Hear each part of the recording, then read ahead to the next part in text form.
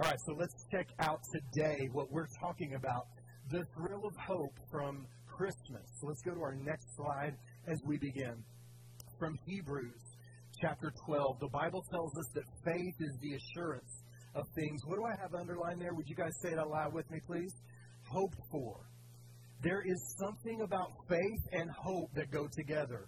You've heard that very, very famous passage of Scripture from 1 Corinthians chapter 13, what is called the love chapter. Now, these three things remain: faith, hope, and love, but the greatest of these is love. You've heard that. So faith and hope go hand in hand. And we know this. This is important for us to not lose sight of. But here's what we understand, that as we have hope, it builds our faith and it encourages us as we live our life. And this is for the reason the people of old received their commendation, specifically their commendation from God. God was pleased with them as they had hope for His plan to be accomplished, not only in their own lives, but in the world. So as we keep moving, we need to understand that hope is not something that we no longer have or no longer are a part of our lives. Let's go to our next slide as we do. I'm just going to talk today about the wise men. And I did a deep dive on the wise men for a couple of Wednesday nights, maybe 3, last year. You can go on our Backstage Eagle and go back and check that out if you'd like from that channel. It is very interesting. Also goes into why Jesus was not born in 0 BC or 0 AD. He was actually born on a different date, and you can go do your homework and your research by looking at the wise men that we did last year in our Bible studies. But as we keep moving here, let's go to our next slide. And there is something to learn. The wise men, also known as magi, from where we get our word magicians, came from the east, according to Matthew, most likely from Babylon. And that means that their journey was likely about 2 to 3 months long, and they were wealthy, they were educated men. And travel was dangerous in those times, just like the parable of the Good Samaritan reminds us. And so, as we look at what they did to be a part of the Christmas story, they went way out of their way to do the things that it took to make this kind of journey. Now, let's slow down for just a quick second. You don't get to email and say, hey, is it cool if I show up on this date whenever you're living in the ancient world? You can't pick up a phone and make a phone call.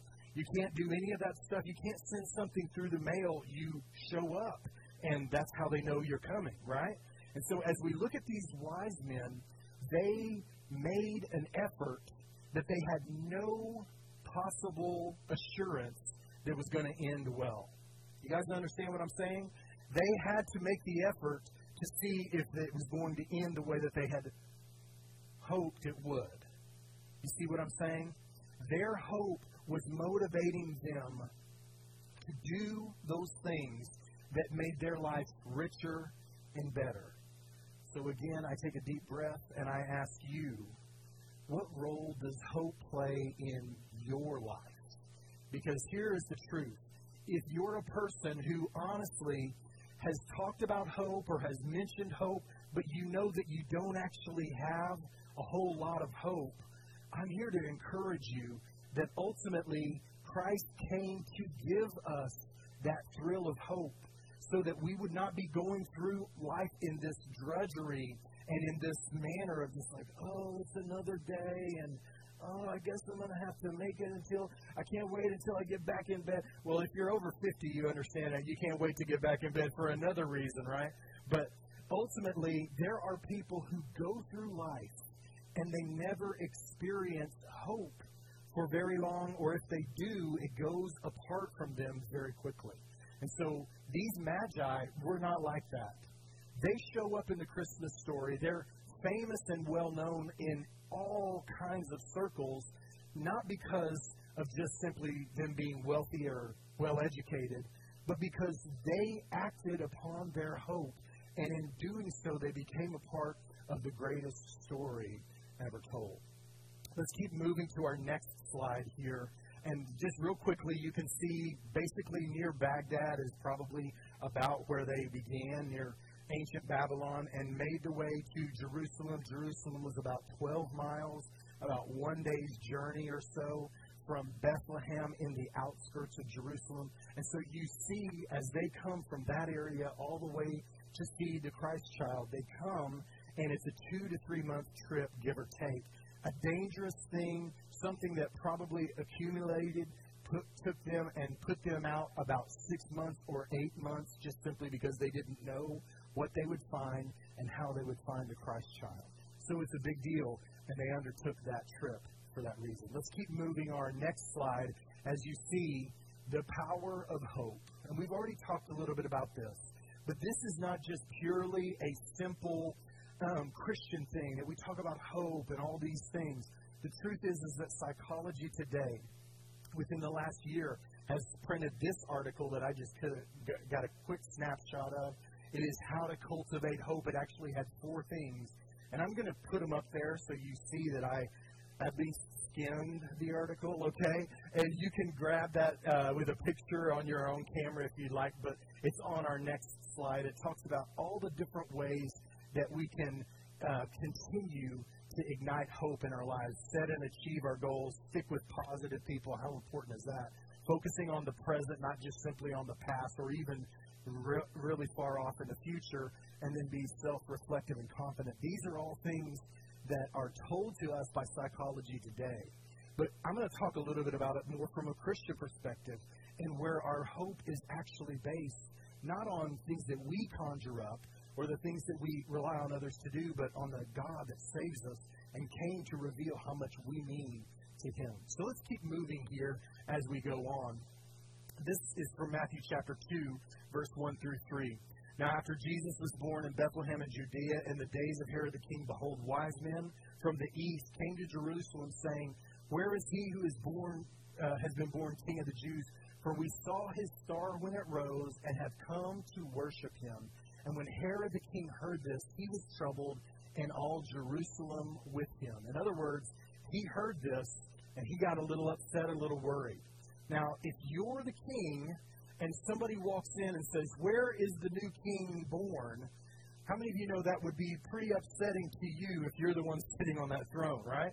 And so ultimately, as Herod is kind of having this conversation and discussing what's going on, this is all happening. He's upset. But why in the world would Jerusalem be upset just like King Herod was? Well, if you know anything about King Herod and who he was and what kind of person he was, it's in our next slide here, our other something to learn. Herod the Great was the king. In other words, he was put there by the Roman Empire. And he was there in Jerusalem at the time of the birth of Jesus. And he was an incredibly paranoid and murderous person as a leader.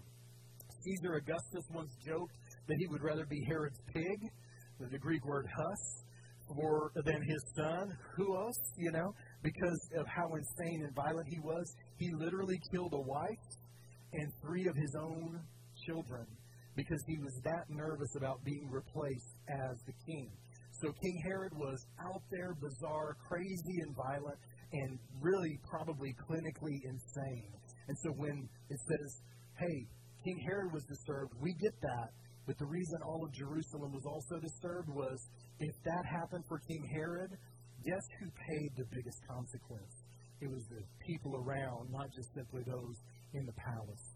So as you keep moving here, let's go to our next slide. And this is where we find our big idea, that hope helps us endure, knowing that God is always working and working for our good. There is a passage of Scripture that I fall back to so often. It is one that I have had memorized since I was a teenager, and that is from Romans 8:28. And that is, we know all things work together for good to those that love the Lord and those that are called according to His purpose. And so what is that telling us? That means if you are a Christian, if you are a Christ follower, you have an assurance that God is at work in your life and that He will bring about something good out of the difficulties that you face. It's not just the easy things, but it is also the hard things, and all of them matter as God puts together the puzzle pieces of your life and of mine. And sometimes we have these twists and turns that throw us, and we go, well, God, how in the world could you bring anything good out of this terrible situation? But we know that God's Word is true.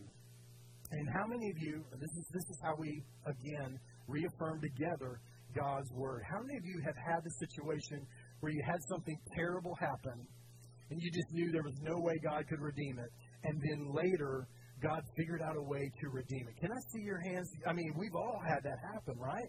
How God intervened and brought something terrible to being something wonderful, or at very least something very good. And so we know that hope helps us endure, not because it's good every moment, but because God is good every moment. Now, I'm going to say that again, and I'm going to let you guys get ready with a big amen for me, okay? Because give me a little sign that y'all are with me here. We know that not every moment will be good in our lives, but we know one other thing, and we know this, that God will always be working for the good in our lives. Amen? All right, very good. Thank you. So let's say this out loud together on the count of three. Here we go. Ready? 1, 2, 3.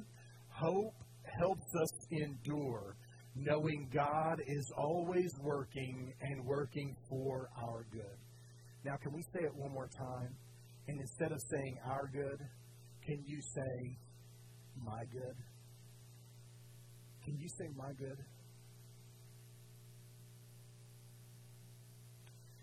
Can you say my good? Even where you are today, even with the frustrations that you face, the hurt, the anger, the disappointment that sometimes this season brings. You know, I know this. I know that this is the Christmas season, and there are some people who love this season. And there are also some people who dread this season. How many of y'all know that? Because it's hard. Whether they've had something happen in their past or they've lost a loved one in the last year or two or whatever. And it's just not the same not having this person at this Christmas celebration or whatever it might be. So can you say, hope helps me endure knowing God is always working and working for my good? That He is still accomplishing something good in my life no matter what I face and no matter how hard it is. Maybe you can't say it yet, but here's what I do want you to do. If you can say it and mean it later, I'll accept it, okay? Because I think it's good for us to verbalize what we know to be true even when we do not feel it to be true. Can I get an amen? Right? I mean, it is true. And there is truth that I don't like and that it's hard for me to accept. But it is important that I understand that truth does not depend on my feelings. Truth is truth. And that is how it always will be. So on the count of three, let's personalize this, okay? Ready? 1, 2, 3. Hope helps me endure, knowing God is always working and working for my good. Amen. Let's keep moving. Where do we see Jesus in this passage? We see Jesus as the source of mankind's hope.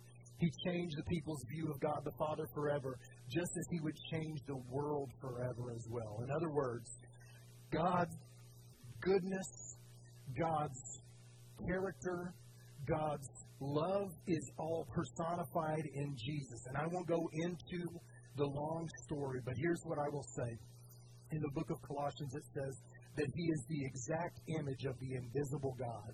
He made visible. He incarnated. He put on flesh to show us what God would look like if He walked as a human being among us.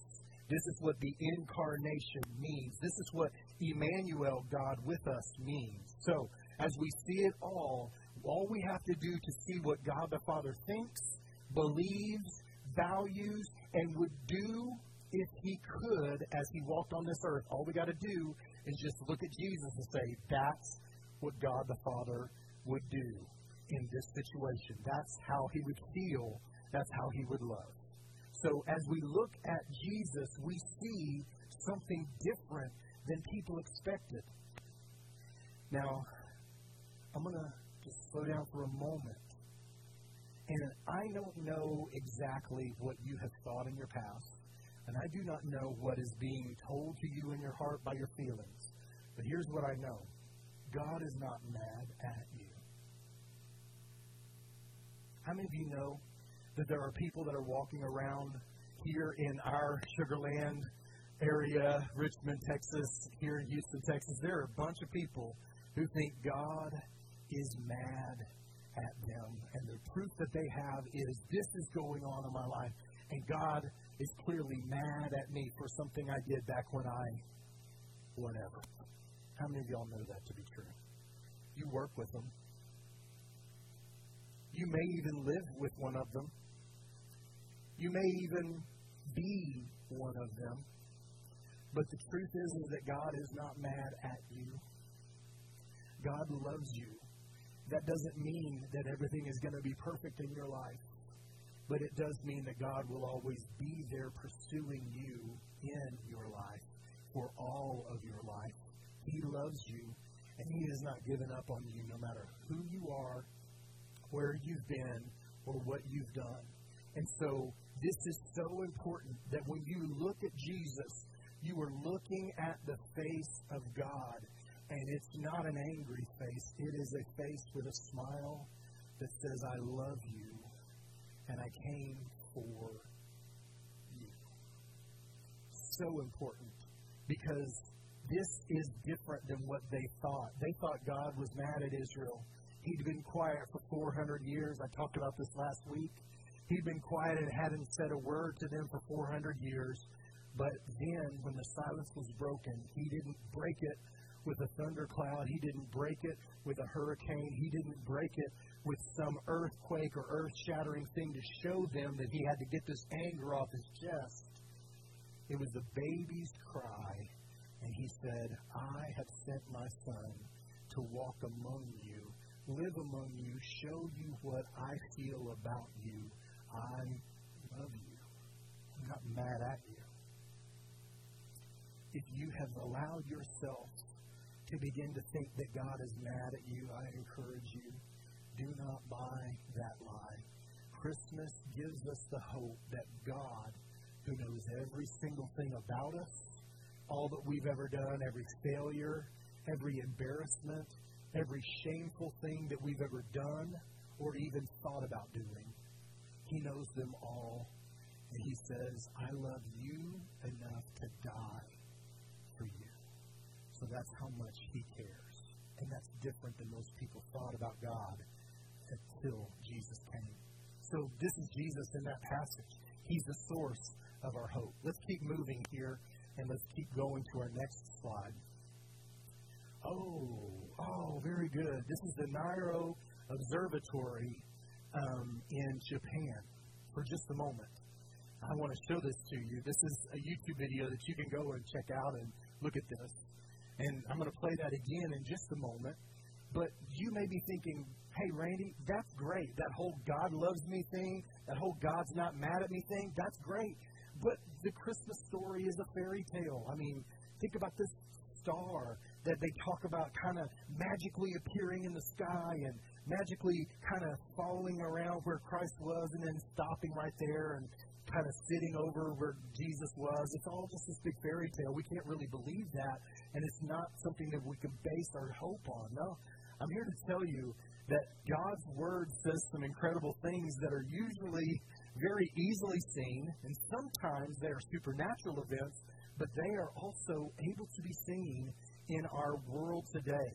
So here's what I want to do. I want to revisit that thing that you may have thought as you read, that doesn't sound like any star I've ever figured out or I've ever seen. I can't figure out what's going on. Well, if you insert the word comet instead of star, because the ancient world had no idea what a comet was, really. It was a star because anything in the heavens was a star. And so if you begin to look at this, I want to read that passage of Scripture, and then I want to replay that video and see what it says. It says, and behold, the star that the wise men had seen when it rose went before them until it came to rest over the place where the child was. That sounds like fairy tale business, right? That sounds like the Disney movie. And the Frozen theme is going to be queued up in just a second, right? I mean, let it go. Yeah, all right. So, no, let that idea go. All right, so here is what it says. The star rose when it went before them, came to rest over the place where the child was. Now, I want you to look at this video again and see if you can't see it rise and then stop and sit over a single place. This is time-lapse photography from the Nairo Observatory in 2020, I believe. Now look, instead of it just keep on rising, it just kind of stops and stays right there. Can we play it one more time, if you don't mind? It's very interesting to me. Let's check it out one more time, if you don't mind. There it is. You see how it rises? And then it just kind of stops. It doesn't keep going, but it just kind of stops there in that place. Isn't that interesting? There's no fairy tale. These things are observable in our world. Sometimes they're miraculous, and yet they are there and they are real. And so here's what I share with you. It's not crazy to have hope that God might be that crazy about you. It is not crazy to think that God might be crazy about you because He's done everything He could to reveal it and to show it to you. Let's go to our next slide here as we go on. The thrill of hope that's found in Matthew chapter 2. It's the wise men's journey and how God announces His Son's birth in the stars.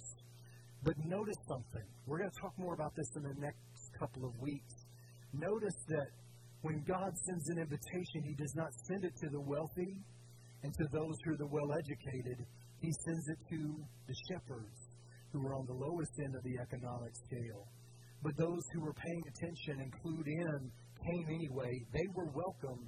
But if God only sent out one invitation, it was not to the high and mighty, but it was to the lowly and those who needed to know that just like they were living a life that didn't necessarily show that God loved them, did not mean that God did not actually love them. Let's go to our next slide here. I want to share this with you. Our one to remember. And the angel said to them, "Fear not, for behold, I will bring you good news of great joy that will be for," what did I underline there? For all the people.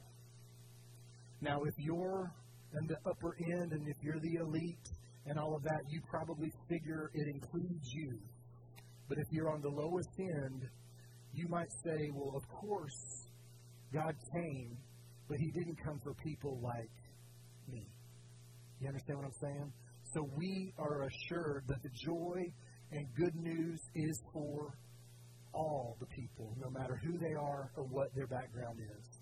For unto you is born this day in the city of David a Savior, who is Christ the Lord. Let's go to our next slide as we kind of get closer to the end. Here's the rest of the story that you may or may not know. The consecration of Jesus that takes place in Luke chapter 2. This is very important.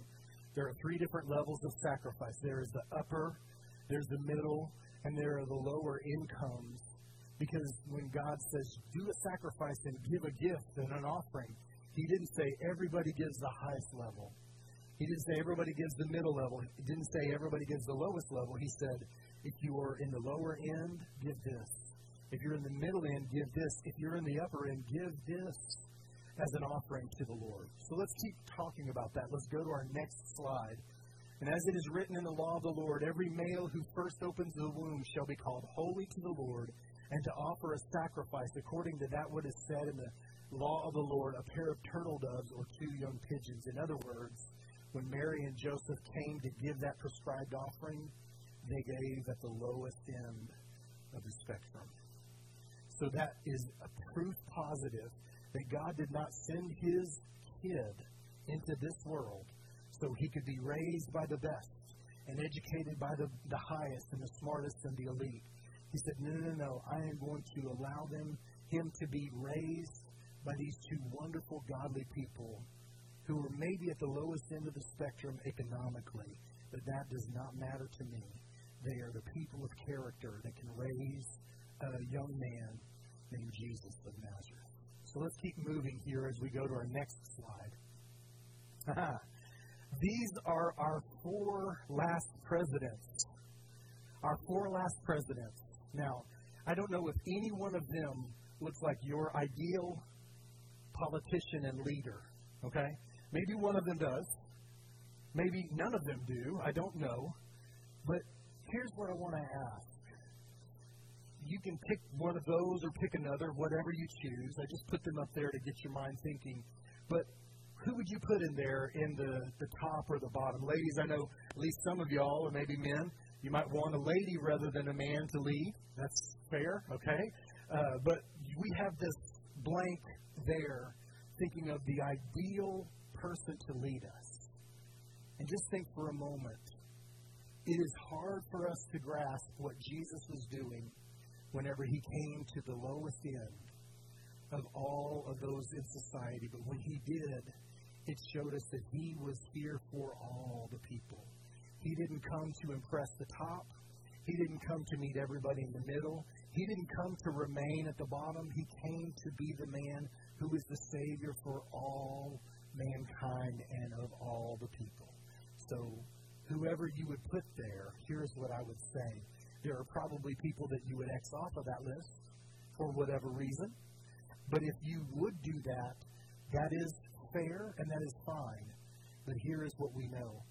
Jesus came to eliminate every barrier, to reach to every single person that he could, so he could be their Messiah, no matter who they were or what they believed. So as we keep moving here, let's go to our next slide. The rest of the story is the flight to Egypt. As you read a little further in Matthew chapter 2, they have to leave because they're this close to being killed by Herod. That maniacal, crazy man goes after them and he tries to kill Jesus so he does not have access to the throne. They go to Egypt for 2 years. And just understand, he was the carpenter's son. And back then, you didn't put a Facebook ad out. You didn't put an ad in the newspaper to drum up business.